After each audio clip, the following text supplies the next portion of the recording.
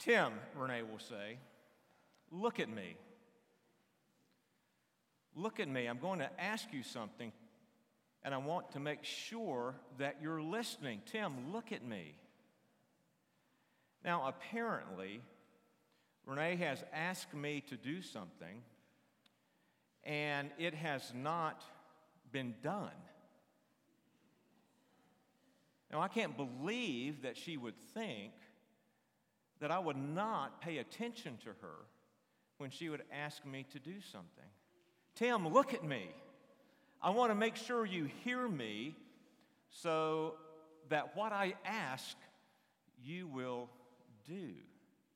I just can't believe she thinks I don't pay attention to her sometimes. Well, that's human nature, isn't it? We don't pay attention. And we often don't do the things we're asked to do because we're really not listening. And this message today is from the 4th chapter of Deuteronomy.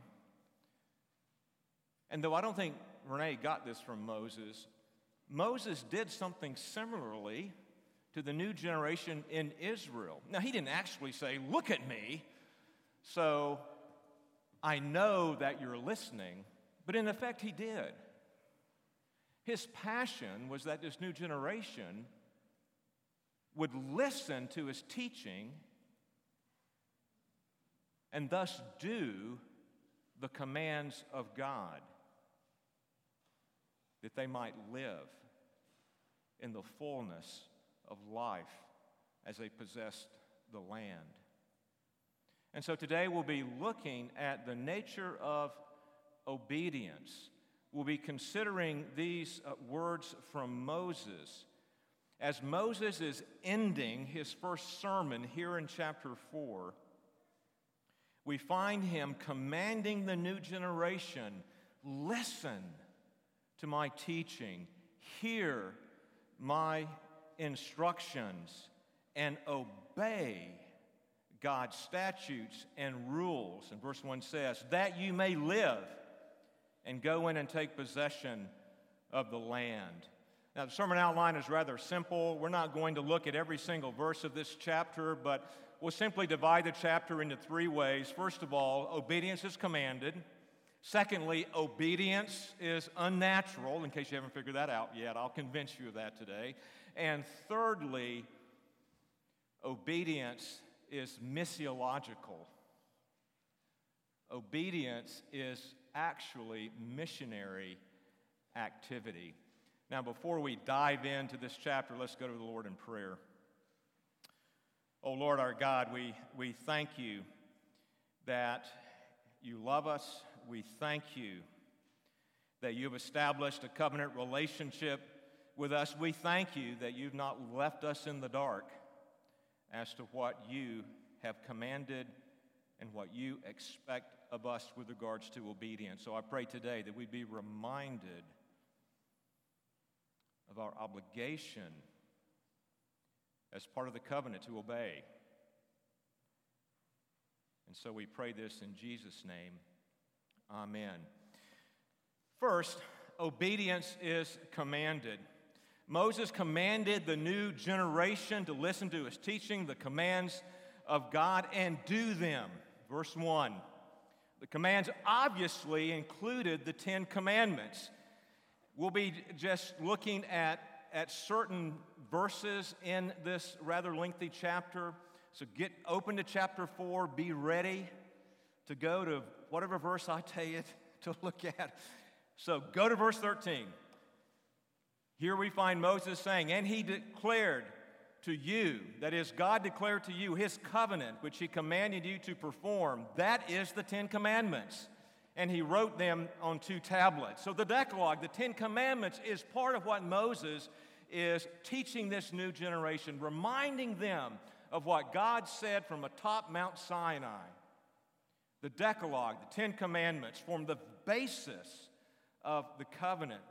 Now, verse 13 references these 2 stone tablets, and some people think that the first part of the 10 commandments was written on one tablet, the second part written on the other tablet. I do not think that is the case, because it was part of the ancient Near Eastern treaty form that each party in the covenant would have a complete record of the covenant, would have a copy. And I think what happened is that the full 10 Commandments were on each of those tablets. God's copy and Moses and the Israelites' copy, the 2 stone tablets. So Moses taught more, though, than the Decalogue. So if you look at verses 1, 5, 8, and 14, you'll see this phrase where Moses references statutes and rules. So you have the 10 Commandments, then you have this section of teaching the statutes and rules. And I believe what Moses is referencing there is the book of the covenant that we find in Exodus 21 through Exodus 23. But also I believe Moses is saying, and listen to my exposition of the law in these sermons I am preaching in the book of Deuteronomy. So Moses commanded the new generation, listen to my teaching, listen to the commands of God. Moses taught the very word of God. We learn something about God in this passage. God is unseen, yet heard. Look down to verses 10 through 12 of the 4th chapter of Deuteronomy. Moses recounted God giving the 10 Commandments to that Horeb generation, and he specifically reminds them that their forefathers observed God speaking from the midst of the fire. The top of Mount Sinai was engulfed in fire. God was unseen, yet heard as he spoke the 10 Commandments. You heard the sounds of the words, wrote Moses, but saw no form. There was only voice, verse 12. So Israel was to obey the Lord's authoritative voice, his spoken word, his commandments. Now, 40 years later, Moses said to that new generation, verse 1, and now, O Israel, listen to the statutes and the rules that I am teaching you, and do them that you may live and go in and take possession of the land that the Lord, the God of your fathers, is giving you. See, we learned something about God. He's unseen, yet heard. We obey his voice. We learned something about God's word also in this passage. Look to verse 2. It's complete and it's sufficient. Moses says, don't add anything to it, nor subtract anything from it. It stands alone, complete, sufficient, authoritative. We believe the Bible teaches plenary inspiration, that the entire Bible, plenary, the whole, is the inspired Word of God. That we do not have the option, although some take this option, of saying, okay, this command fits my lifestyle, therefore I obey it. That command, nope, doesn't fit, and we'll just simply set it aside. That's what many do in our day. That's why we see such crazy stuff being embraced in our culture, even in the broad, general Christian church. It's because people fail to see that God's Word in its entirety, from Genesis 1 to Revelation 22, is the very Word of God. Plenary inspiration, the whole. We are to obey the commands of God. We do not pick and choose which commands suit us. We obey every word, for it is the voice of the Lord.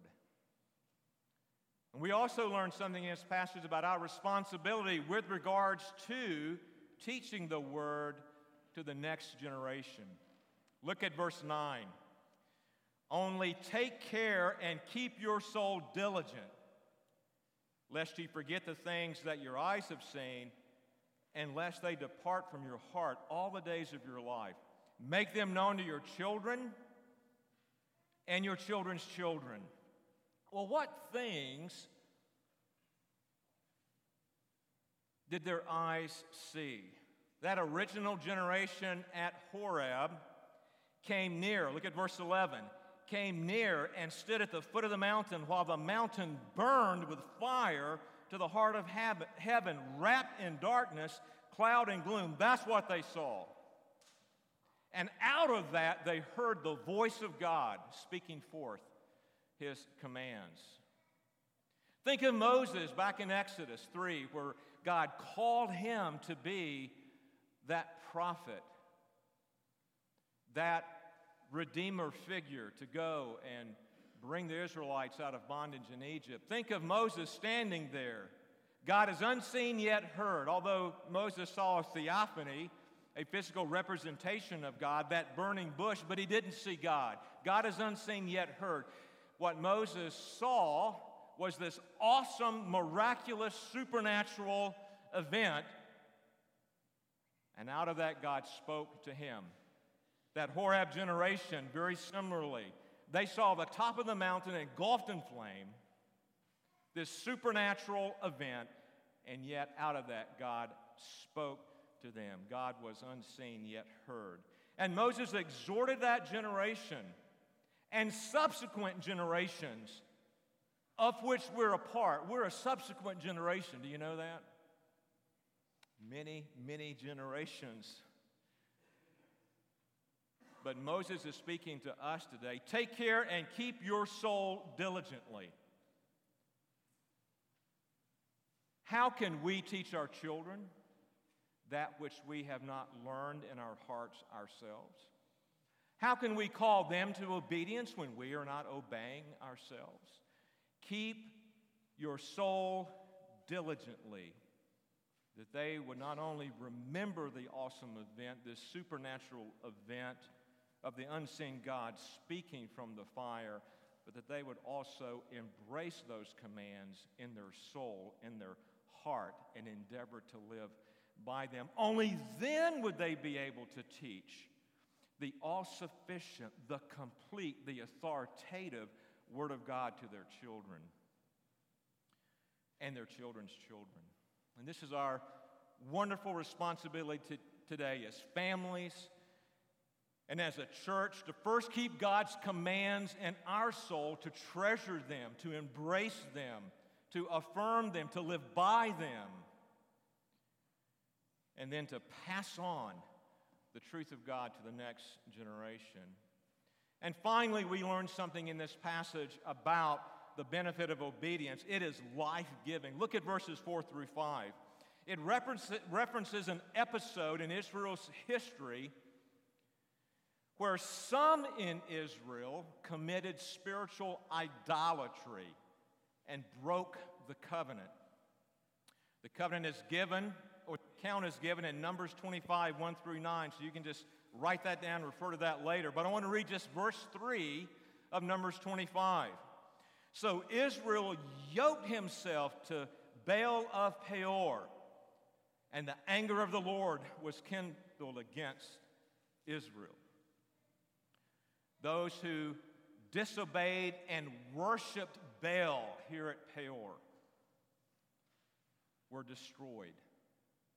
Look at Deuteronomy 4 and verse 4. But you held fast to the Lord your God and are all alive today. Some disobeyed and worshiped the Baal, and they were destroyed, but others obeyed God and did not break the covenant and are all alive today. Look at that term, held fast, in verse 4. Held fast, same idea we find in Genesis 2, where God calls Adam and Eve to leave and cleave, to leave and hold fast to one another.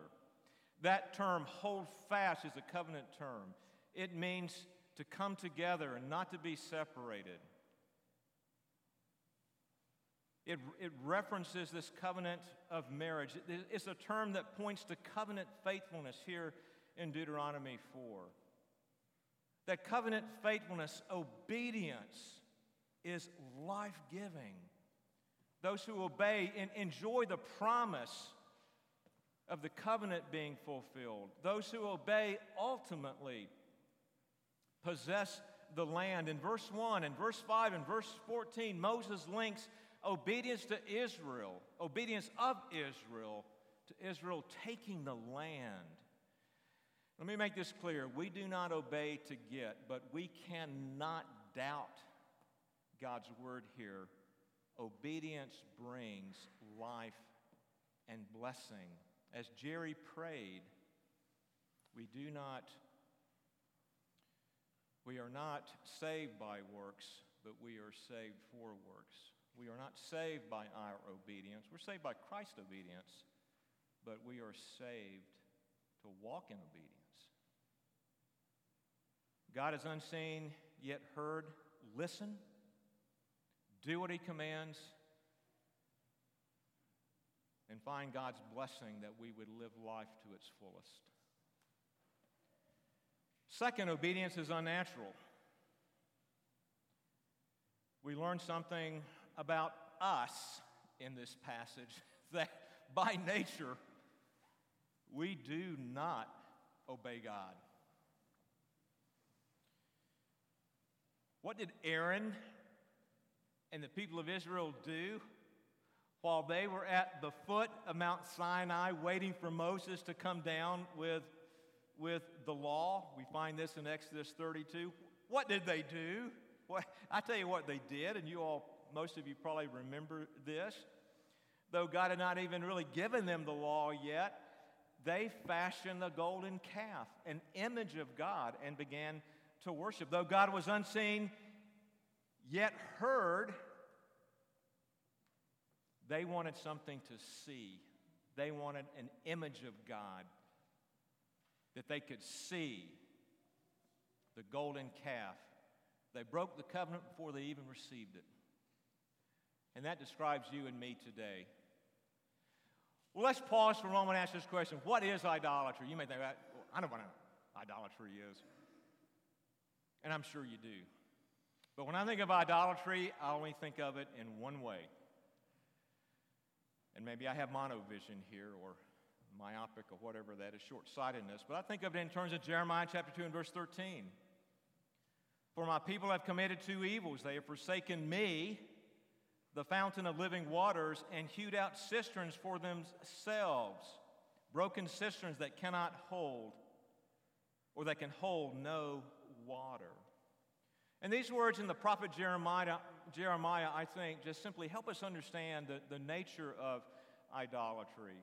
It is God here, this spring of living water, this running, gushing river of life giving water. And we say, you know what, I think I can make something better than that. I think I can do something. I can dig my little cistern, and out of that, I'll have more life than if I drink out of this gushing river of cool, fresh, life-giving water. I think I know better, and I can have more life out of what I create to worship than what God offers. That's what we do. We turn all the time, and we dig a little cisterns that holds no water, and if it did hold water, it'd be muddy water, unfiltered water, bad water. Therefore, Moses exhorted the Israelites to hold fast, verse 4, to take care, verse 9, and in verse 15, watch yourselves very carefully. God is unseen yet heard, and we must be watchful that we obey His voice and not try to create an image to worship. Look to verses 15 through 19. Therefore, watch yourselves very carefully, since you saw no form on the day that the Lord spoke to you at Horeb out of the midst of the fire. Beware, lest you act corruptly by making a carved image for yourselves in the form of any figure, the likeness of a male or a female, the likeness of any animal that is on the earth, the likeness of any winged bird that flies in the air, the likeness of anything that creeps from the ground, the likeness of any fish that is in the sea, or that is in the water under the earth. And beware lest you raise up your eyes to heaven, and when you see the sun and the moon and the stars and all the host of heaven, you be drawn away and bow down to them and serve them things that the Lord your God has allotted to all the peoples under the whole heaven. Idolatry is worshiping the creation at the expense of the Creator. Paul says this in Romans 1. They fashion things and make them look like some aspect of creation, and they bow down to them. Question for all of us: what are we worshiping today rather than God? Money, family, career, ministry? Beware, Moses says to us. Watch yourselves very carefully, he says to us. Why? Moses tells us in verses 23 through 24, God is jealous, yet merciful. But God is jealous. Take care, verse 23, lest ye forget the covenant of the Lord your God, which he made with you, and make a carved image, the form of anything that the Lord your God has forbidden you. For the Lord your God is a consuming fire, a jealous God. And God's jealousy simply means that he'll have no suitors. God's jealousy means that he demands his people's full devotion. He is the spring of living water, Jeremiah 2, and he is jealous for his people to drink deeply of him and not of something that they have crafted to represent an aspect of creation to which they fall down and worship. When we break God's covenant by committing idolatry, verse 25 says we provoke him to anger. And in verses 26 and 27, Moses calls heaven as a witness that the people will perish and they will be scattered from the land if they forsake God in idolatry. And we know God's serious. We know God is jealous, and he's serious about scattering his people when they break his covenant. In 605 to 587 BC, in that time frame, God's people were taken into captivity in Babylon and Jerusalem destroyed. But Moses would also have us know and remember, Moses preached, God is also merciful. Look at verse 31. For the Lord your God is a merciful God. He will not leave you or destroy you or forget the covenant with your fathers that he swore to them. We know the history. After 70 years in Babylon, the exiles did return. Under Ezra and under Nehemiah, both the temple and the altar and the wall of Jerusalem was rebuilt and repopulated with the returning exiles. God is merciful. God is forgiving. God restores. We think about the picture we find in the prophecy of Hosea, God taking back unfaithful Israel.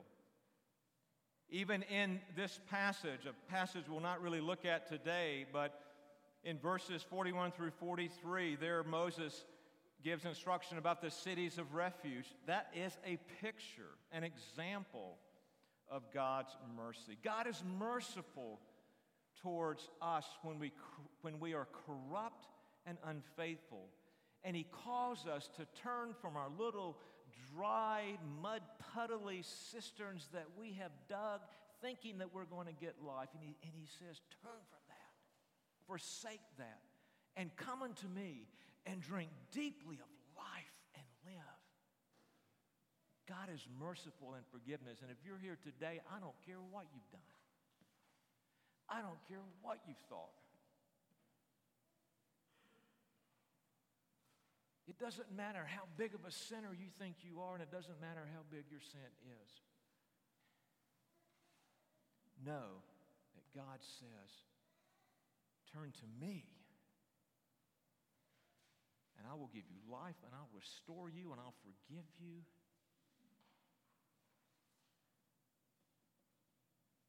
God is jealous. but He is merciful. And third, obedience is missiological. And I'll be very, very brief on this point. We learned something about the importance of obedience. That obedience is missionary activity. Obedience, when the world sees obedience in us, the world, the nations are pointed to the Lord is God in heaven and above and on earth beneath. There is no other. Deuteronomy 4:39. See, Moses preached in Deuteronomy 4:6-8 this. So turn to 6-8. Keep them and do them, that is the commandments, for that will be your wisdom and your understanding in the sight of the peoples, who when they hear all these statutes will say, surely this great nation is a wise and understanding people. For what great nation is there that has God so near to it as the Lord our God is to us whenever we call upon Him?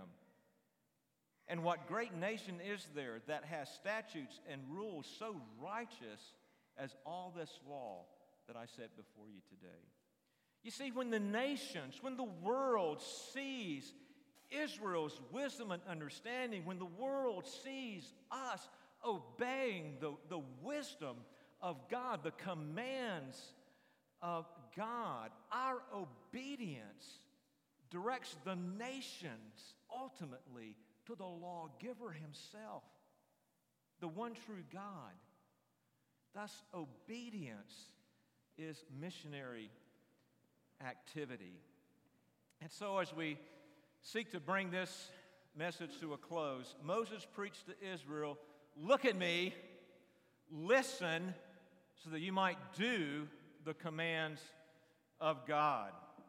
He commanded obedience, but obedience is unnatural, and so Moses warns the people not to provoke God to anger because of the terrible consequences of covenant unfaithfulness. But in the midst of all that, He reminds Israel, and He reminds you and me today, that God is merciful. He forgives. He restores covenant breakers like you and me. And further, Moses taught obedience is missiological.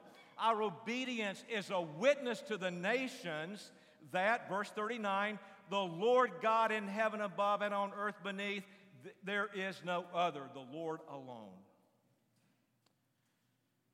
Dallas police officer Amber Geiger, many of you may have heard this story, but she was sentenced, I believe, this week to 10 years in prison after being convicted of the tragic and accidental killing of a man who she thought was an intruder by the name of Botham Jean. And at Amber's sentencing, Brant Jean, the brother of the victim, was allowed to speak to Amber. This is what he said. The brother of the murdered victim, I want the best for you because I know that's exactly what Botham would want you to do. And the best would be for you to give your life to Christ. And then Brant asked the judge, he said this, I don't know if this is possible, but can I give her a hug? And the brother of the victim, torn by grief, walked and gave Amber, the woman who shot his brother, a hug. The judge came down and gave Amber a hug. And the judge gave Amber her Bible. Obedience is commanded. Obedience often is not easy. Like the command to love your neighbor, Brant obeying that command and loving his neighbor, who was Amber, the woman who killed his brother. But he loved his neighbor. The judge loved her neighbor. And this story has been repeated in the news media all week. Let me tell you something. When God's people obey for the right reasons, out of faith and out of love for God, our obedience points to the Lord God alone. And the nations can't help but take notice. Let's pray. Father, our prayer is that you would so give us grace that we would obey. Obedience is unnatural,